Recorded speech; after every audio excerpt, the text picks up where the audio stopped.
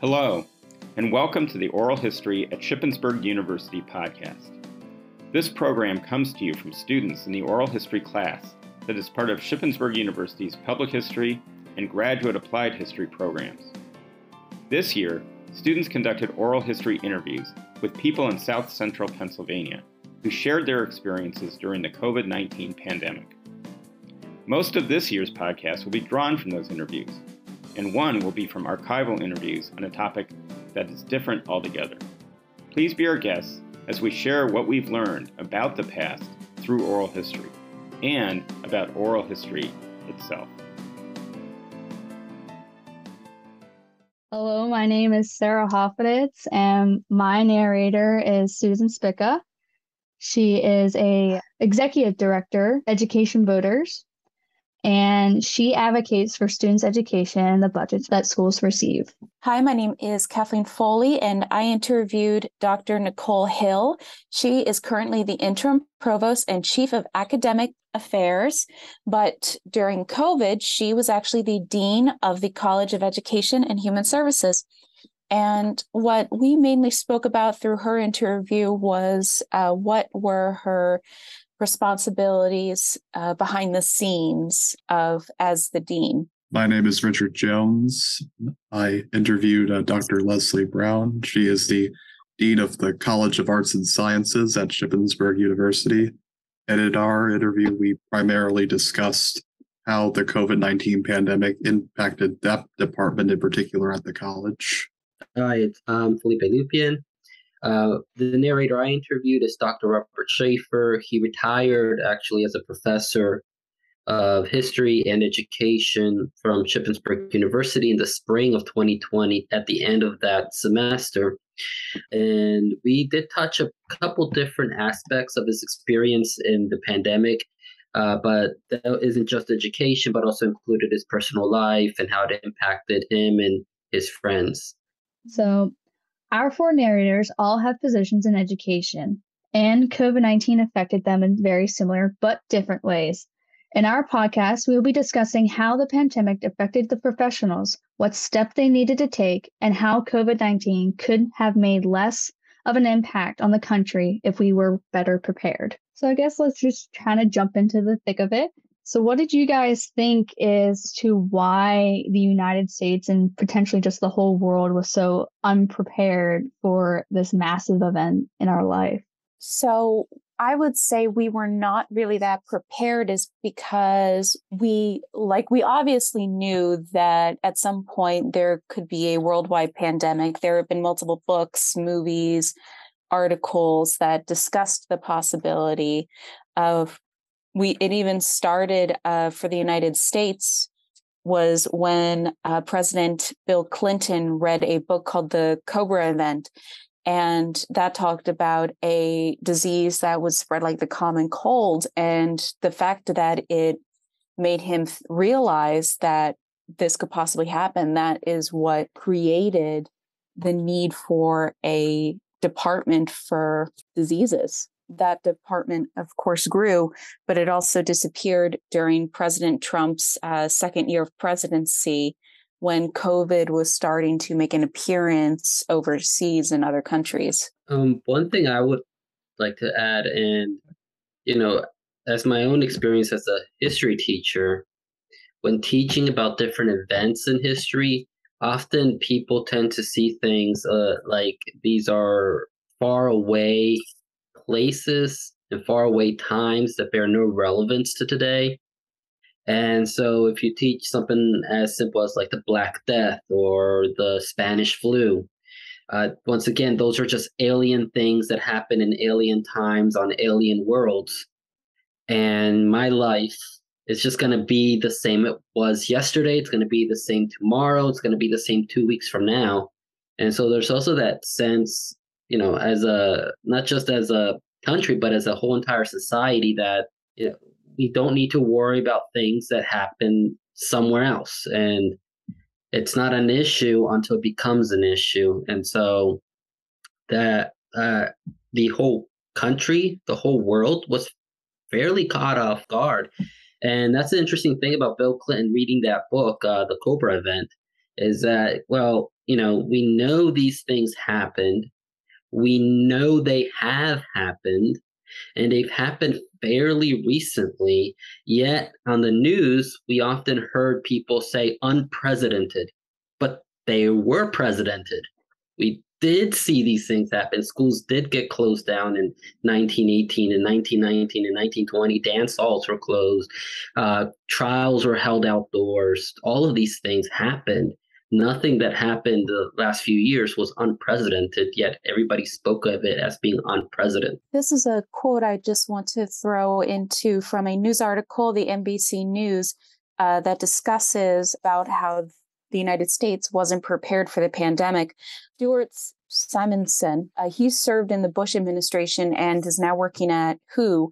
He wrote in a 2010 health article, or a Health Journal article, that pandemic preparedness has not been part of the national dialogue long enough to be securely embedded in the policy-making process.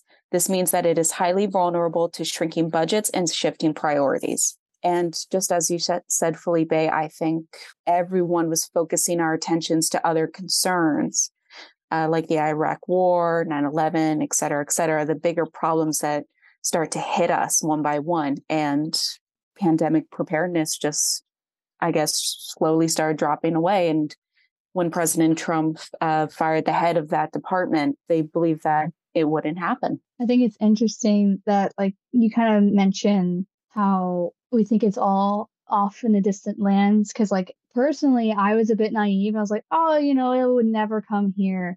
And I think that's something that a lot of Americans felt, was that, oh, it's over there. It's going to happen. It's going to stay over there. It won't come over here. And then it showed up in Washington State. And it's like, oh, well, it'll just stay in Washington State. It won't move anywhere else. And so I think what also caught the American people off guard was just this naiveness. We all thought, like, oh, we're untouchable. It's not going to happen to us. It's all overseas. It stays overseas. Unfortunately, it's not like Vegas where everything stays in Vegas. It does spread around. I can concur with Sarah. I remember when the COVID-19 first arrived in the United States, and at the time I recall thinking, well, it's over there, it's over in the West Coast. And I paid attention to as it spread. I was attending Hagerstown Community College at the time in the state of Maryland, and I'm sure many can relate, but we went on spring break. We were told it would be extended a week, and then, well, we never ended up coming back. And I'm glad that you mentioned about going on spring break, Richard, because when I was interviewing Provost Hill, I asked her if Shippensburg University was expecting COVID to go as long as they did, and this is what she had to say about it. Well, it was really interestingly timed with spring break. Mm-hmm. So at least when I really started paying attention to COVID-19 and started to listen and learn about how it was impacting more of our local community, because I think prior to that, my focus or sort of awareness of it was more global, more sort of in other pockets of the world or areas not close to South Central Pennsylvania. So it was really around spring break and beginning to have meetings. So as an academic college dean, I reported to the provost. So the provost had meetings with us and just talked about what was being recommended in terms of having some time where we weren't coming together as a community, and so beginning conversations about spring break and possibly extending spring break. So that's really when I would started to really think about it from a professional mindset, is what would it mean for us as we were in the middle of spring semester to expand out when we had our students come back to campus. Mm-hmm. So those initial conversations professionally were really focused on a temporary solution to what we thought was going to be a time-limited situation for that semester. Okay. I think it's funny that, like, she kind of had a sort of like an opposite reaction to, like, with COVID and spring break. Because I remember, like, when we went on spring break in Shippensburg University, I was just like, oh, yay, we get an extra week.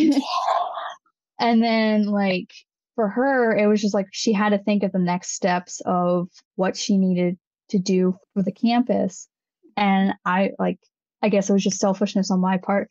But it was just interesting to hear what she thought would be the next steps and how that was her first thing in mind whenever she heard this like nationwide, worldwide pandemic starting to happen. And do you guys remember when we all were told you should start wearing masks? Like, I felt very awkward walking into a store, and I would be one out of very few number of people that were wearing masks before it became state mandated. I think it was very surreal, kind of like, because it kind of just it made the world shut down, basically. And you see that especially with school, and made me feel like I was in sort of like dystopian movie for a while, and I just didn't know what was, the next day from the next. That's actually a pretty good description. I know Dr. Schaefer, he mentioned how at first he thought, oh, was this going to blow over after 2, 3, 4 weeks? Just end up extending spring break a little, and then everything would go back to business. And then all of a sudden, it wasn't just 2, 3, or 4 weeks long. I thought the same thing too.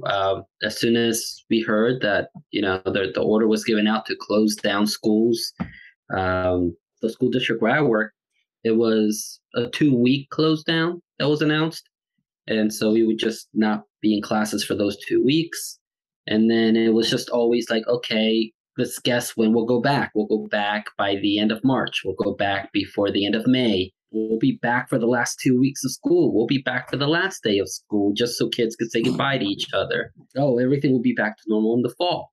And it's just like that slow realization where it's not. It's totally different, and it's going to be long. And for his part, Dr. Schaefer, he was content with making that spring semester his last semester and not coming back for more in the fall, which I don't blame him, especially when he mentions how difficult it was for him to use the technology. And Sarah, I think you mentioned before that you had him that spring, right?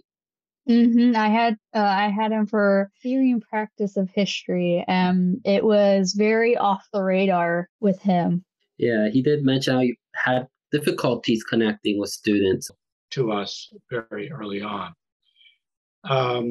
In terms of particularly how it affected us, obviously, instead of teaching in person, and in my case, supervising, I had 5 student teachers that semester. Obviously, they were not going out into schools. Everything had to be done via email, or our learning platform at Shippensburg was Desire to Learn D2L. And I never really learned Zoom. I did not conduct classes by Zoom. I sent out lectures that I wrote and then interspersed with PowerPoints or links to various short videos. Students were supposed to respond by doing things in writing, obviously scaled down from the original syllabus.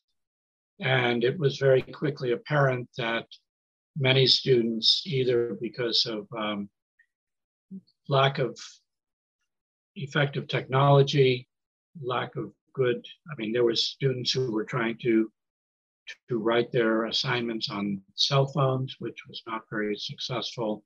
There were students who were out without broadband, and took them a while to get hotspots.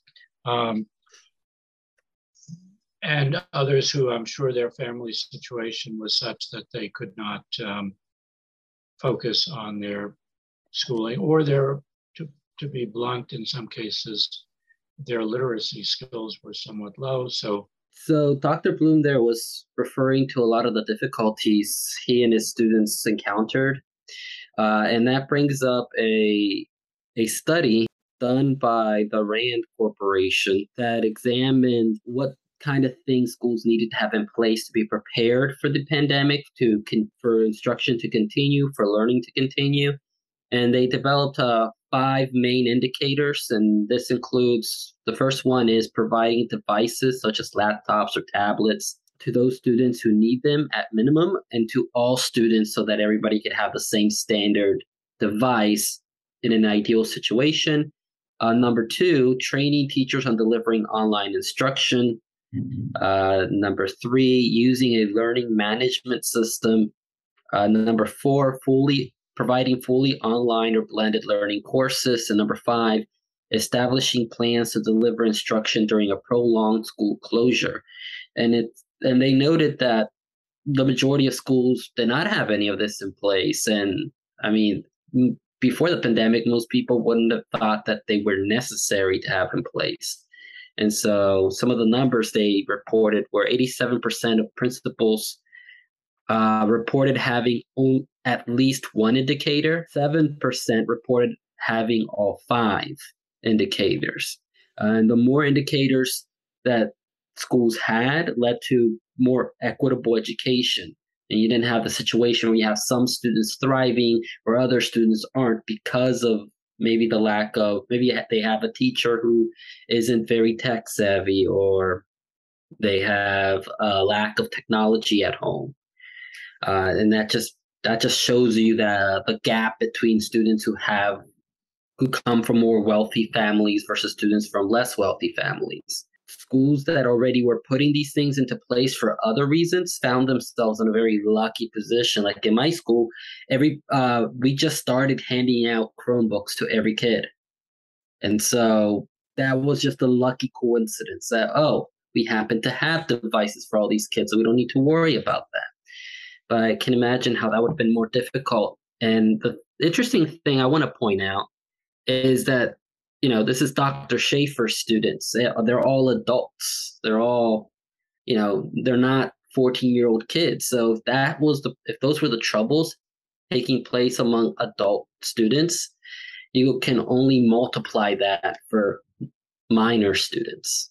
To go off of what Felipe had mentioned about teachers being prepared and working with their students online, I had actually asked Provost Hill during that time when we all had to transition to online classes if any of the professors were comfortable with transitioning, because I know some of them have never used Zoom before.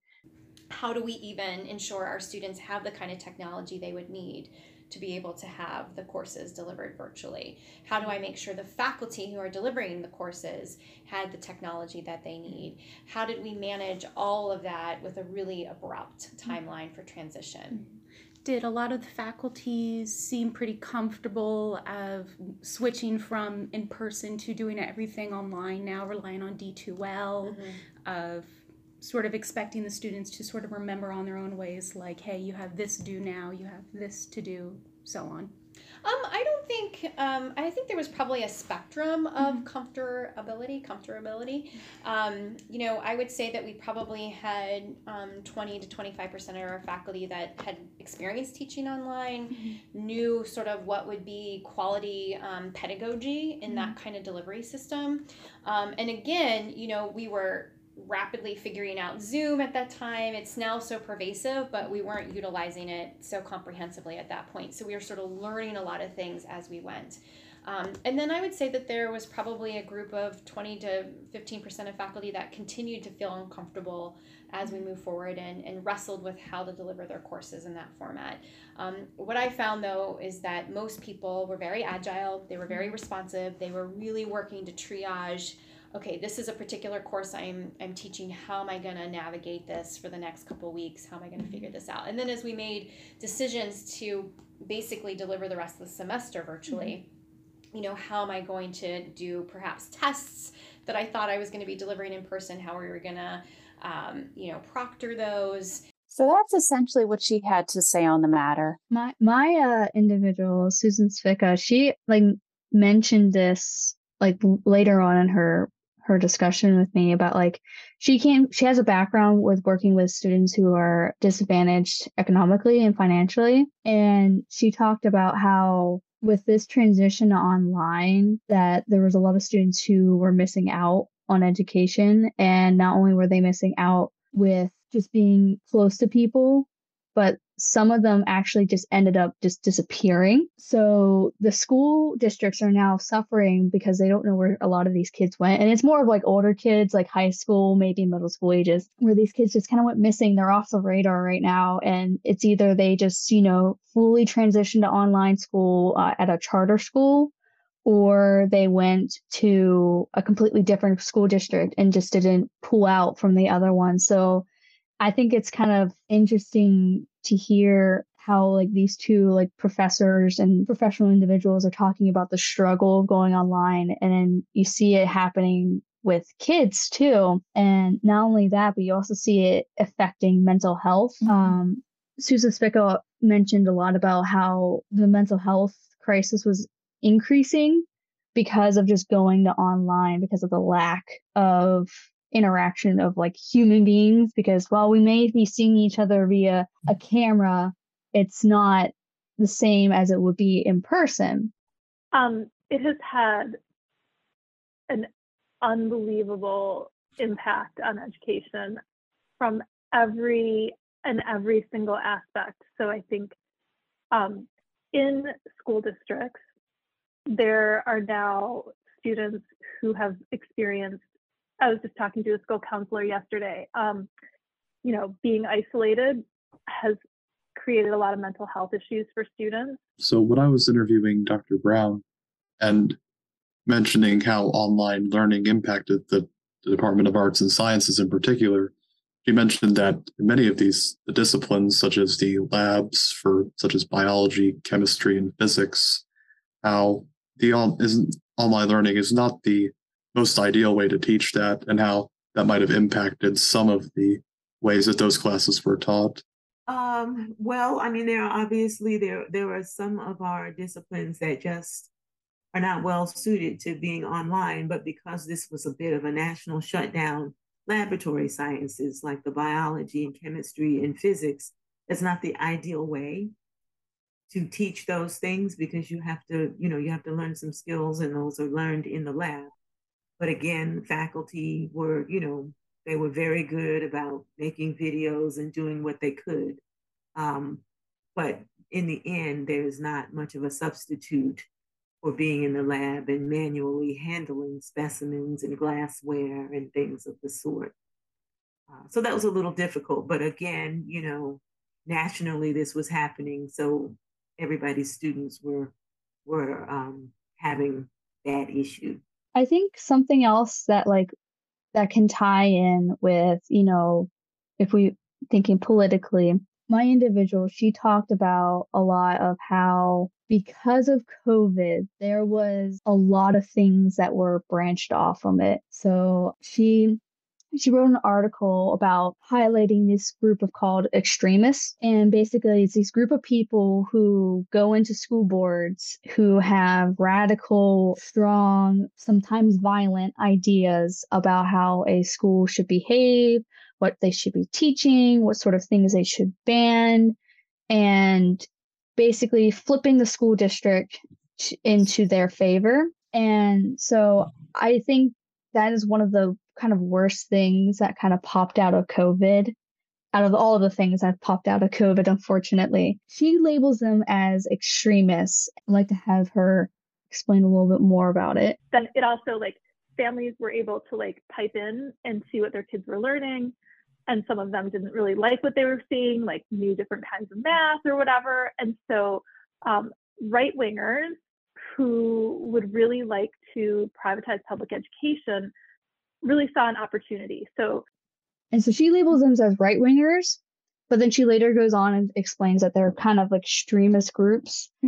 And I think that's kind of one of the sad, unfortunate realities that schools are now having to deal with after the pandemic, because the pandemic was worse enough, but now they're having to deal with something even greater because of people just letting other individuals who have terrible ideas and only thinking about their pockets rather than the minds of their students be their voice, and infiltrating their thoughts with negative and provocative type of ideas. And I actually have a clip from Provost Till to follow yours up, Sarah, because I asked her as well as her thoughts on these board meetings where people come in and they start causing trouble almost. They say things and they do things to get emotions out of other people. And she's a mother herself. She's a mother of two. And this is what she had to say on the matter.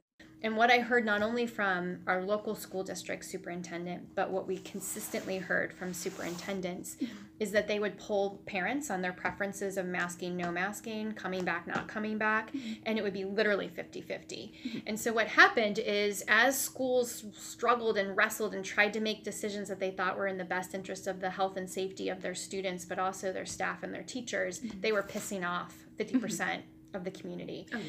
And what happened was, it wasn't just like, oh, I find that irritating. There was these huge reactions. And of course, we've seen the news. We've seen the clips online of these extremists going to teachers' houses, board members' houses, threatening them, everything. And of course, not a lot of people want to teach nowadays. There's an extreme shortage. I have a perfect clip to play from Susan that she highlights about the attack on board members. We have just seen these like really brutal attacks on school boards and on school districts, and they are not organic. I think there was like a kernel of people being really upset with COVID, but then they've just been manipulated and exploited.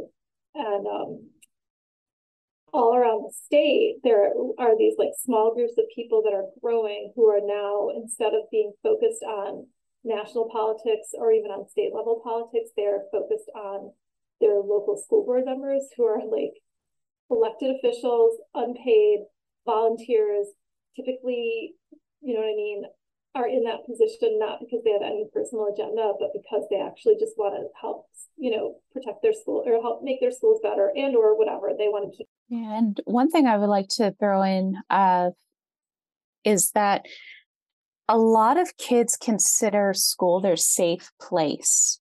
Like there are schools that have washing machines, dryers. They offer meals for children who are from lower, poorer communities, and their parents just can't afford to have running water or fresh fruit or vegetables for their children to eat.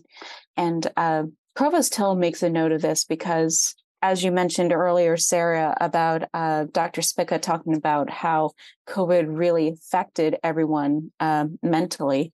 My background is as a professional counselor, and the thing that I worried about, and I would have conversations with teachers about, is that for a lot of youth, school is their only safe place. Mm-hmm. And so they get breakfast provided, lunch provided. They have safe adults who can see if something's going on or if they need an intervention. So in addition to like the educational delivery and the academic side of the house, school can be really the only safe place for many vulnerable youth. And of course, with this big fight of what isn't allowed in schools between the adults, is anyone looking at what the kids need? It's nice to see that she also mentioned that, because Susan also expressed that kind of thing too. She mentioned that basically school is a daycare for a lot of these kids, and that now that was taken away, a lot of families, a lot of parents were getting upset. And that's what she explains the right-wingers or the extremists kind of latched onto. They latched onto them being upset that the fact that they had no babysitter, they had no one to basically take care of their kids, feed them for lunch, get their energy all out. And so what the right-wingers did is they latched onto that kind of anger, and then they grew it from there to make it a much larger, unnecessary thing. I had mentioned to Provost Hill about the numbers of people that used to get their certificates for teaching. Like the number used to be very high. I believe it was possibly in like the 15,000 number for people that were getting their certificates for teaching. And nowadays it's dropped down to like 5,000. And we hear in the news that a lot of schools are hiring people that don't have the proper certification. They're asking substitute teachers to take on the job of a full-time actual teacher. There is a gentleman by the name of Fritz Fikit, I believe I said his last name correctly. He's the regional advocacy coordinator of the Pennsylvania State Education Association, and he says that from 2010 to 2015, there were easily 15,000 new teachers getting their certificates. But when we fast forward to 2019 to 2020, the numbers have significantly dropped to 5,000. What would you say that some schools are trying to do to fill up these vacant positions?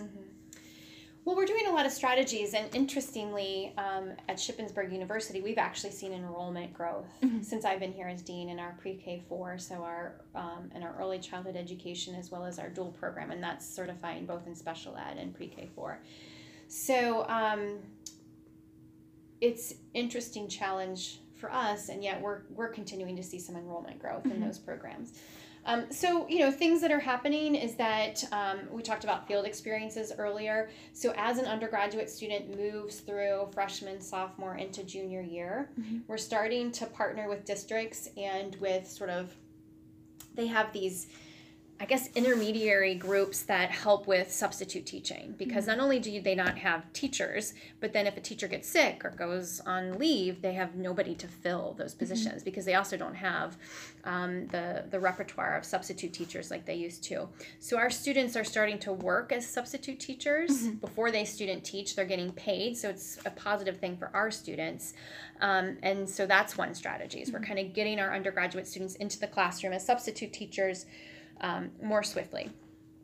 Adding on to that, I do have a clip where Dr. Schaefer kind of hints on that from his end about the demoralizing aspect of teaching during COVID.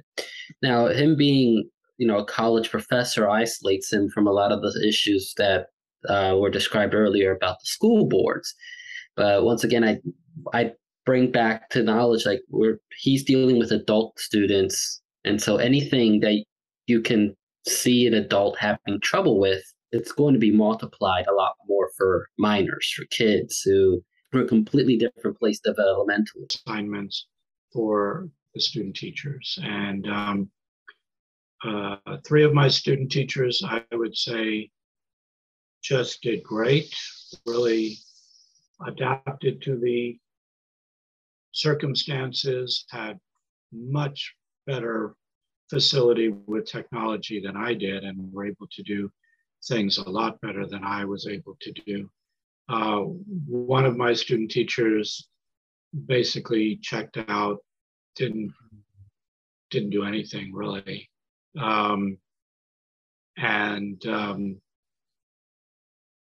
As people know, for teachers or professors, you spend a lot more time on the student who is unsuccessful than the ones who are just cruising through.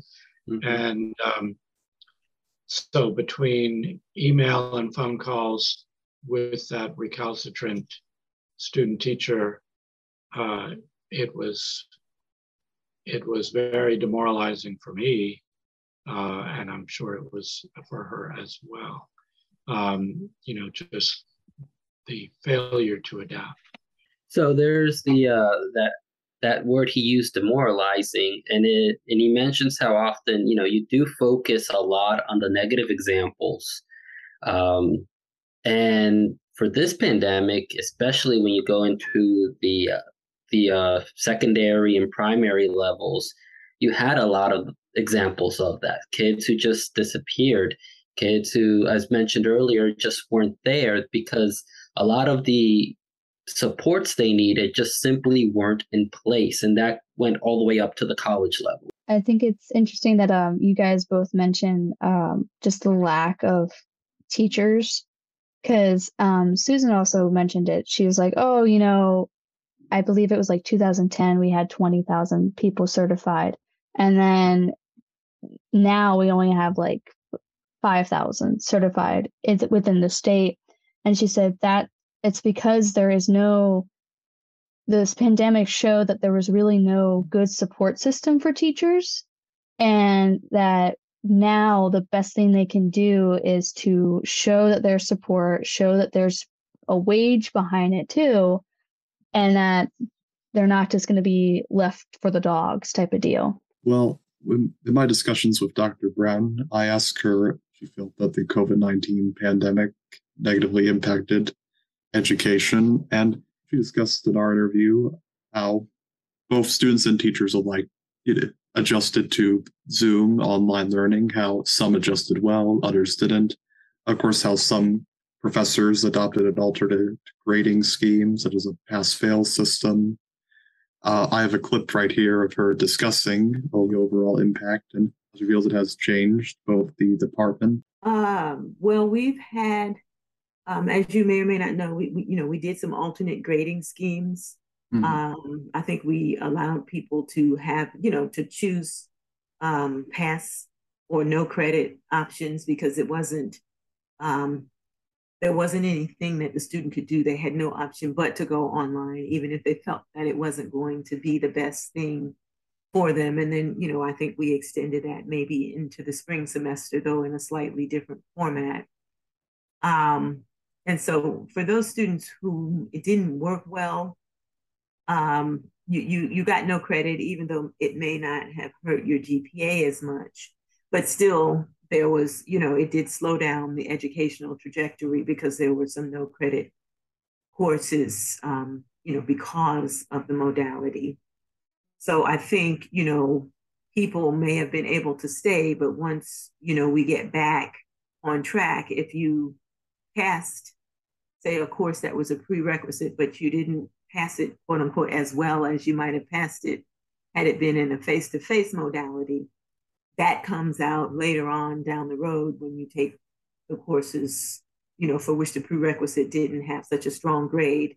And, because it's listed as a pass, a faculty member doesn't necessarily know how you pass that course.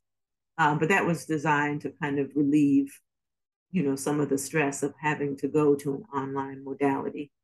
I think that the online modality may not have worked well for people who may not have who may not have had stable housing. And so, if you are moving from place to place or sharing space with people, that can be tough. If you're in a household that might be, multi-generational, then, you have a lot more people who are sharing a somewhat scarce internet resource. And so you may not have had the time, to use the internet the way you would have needed to if you were in school and all your internet and broadband was dedicated to what you do to go to school. So, it was very much a function of what your life situation was like during the pandemic. And I think that was one thing we learned, is that this does not work equally well for all people. And it's very safe to say that we could have been prepared for COVID. We could have, but priorities changed over the years. We saw how this negatively affected and positively affected people, but we really saw the impact on how it affected our teachers. We can all say as confidently as students, as working adults, on how it affected us financially, mentally. This really gave us a chance to get the perspective from people in education that have different levels of education and what type of education. And going off on that for the conclusion here, some of the other points that Dr. Schaefer touched upon were tying into the issue of a teacher shortage. The pandemic is really what, in his own words, pushed him over the edge towards retirement. He was already planning on it. He was already looking at when would be a great time to retire. And COVID basically told him, now is the time to retire. And I know several colleagues who also did the exact same thing. And so there was a lot of teachers retiring. I know I transferred schools last fall, and the person replacing me, as mentioned earlier, wasn't even a fully certified teacher. They were an instructional assistant. It was for Spanish classes because I also taught some of those in addition to teaching history. And she was a native speaker of Spanish, and that was enough for them to give her an emergency certification so that she could teach. And so there's a lot of that going on. It all goes into those difficulties, both on the teachers and the students. And had that preparation been there, had those 5 indicators that we mentioned earlier been in place nationwide, I mean, we knew something like this was going to happen way back since the 90s is when Bill Clinton read that book. Mm-hmm. We had plenty of time to do an education stockpile, because I know, he did have national stockpiles for medical supplies and things like that, but no one ever stopped and thought, well, what are students going to do? What are teachers going to do? And this isn't the United States' first pandemic. I mean, we had the Spanish flu in the early 1900s. And I recall seeing a newspaper article maybe a few years ago showing people wearing a form of mask over their face as they went on their daily lives. The fact that it wasn't our first rodeo, but we were still just as unprepared. Yes, and I guess leading into what was said, that in many respects, the pandemic changed both how our lives are and how the education system is. And when I was discussing how these changes were with Dr. Brown, she mentioned that in many respects, there is sort of a new normal in terms of both how these classes are taught and the online learning. And here is a clip of her discussing that. Well, I do think that we have a new normal now. And I think that the use of video conferencing and online technologies is here to stay, because we have, I guess, basically, I would say like 99 or maybe, or at least 90% of students have some expectation that, they will have these options in some form or fashion, because it was so widespread. And this is internationally as well.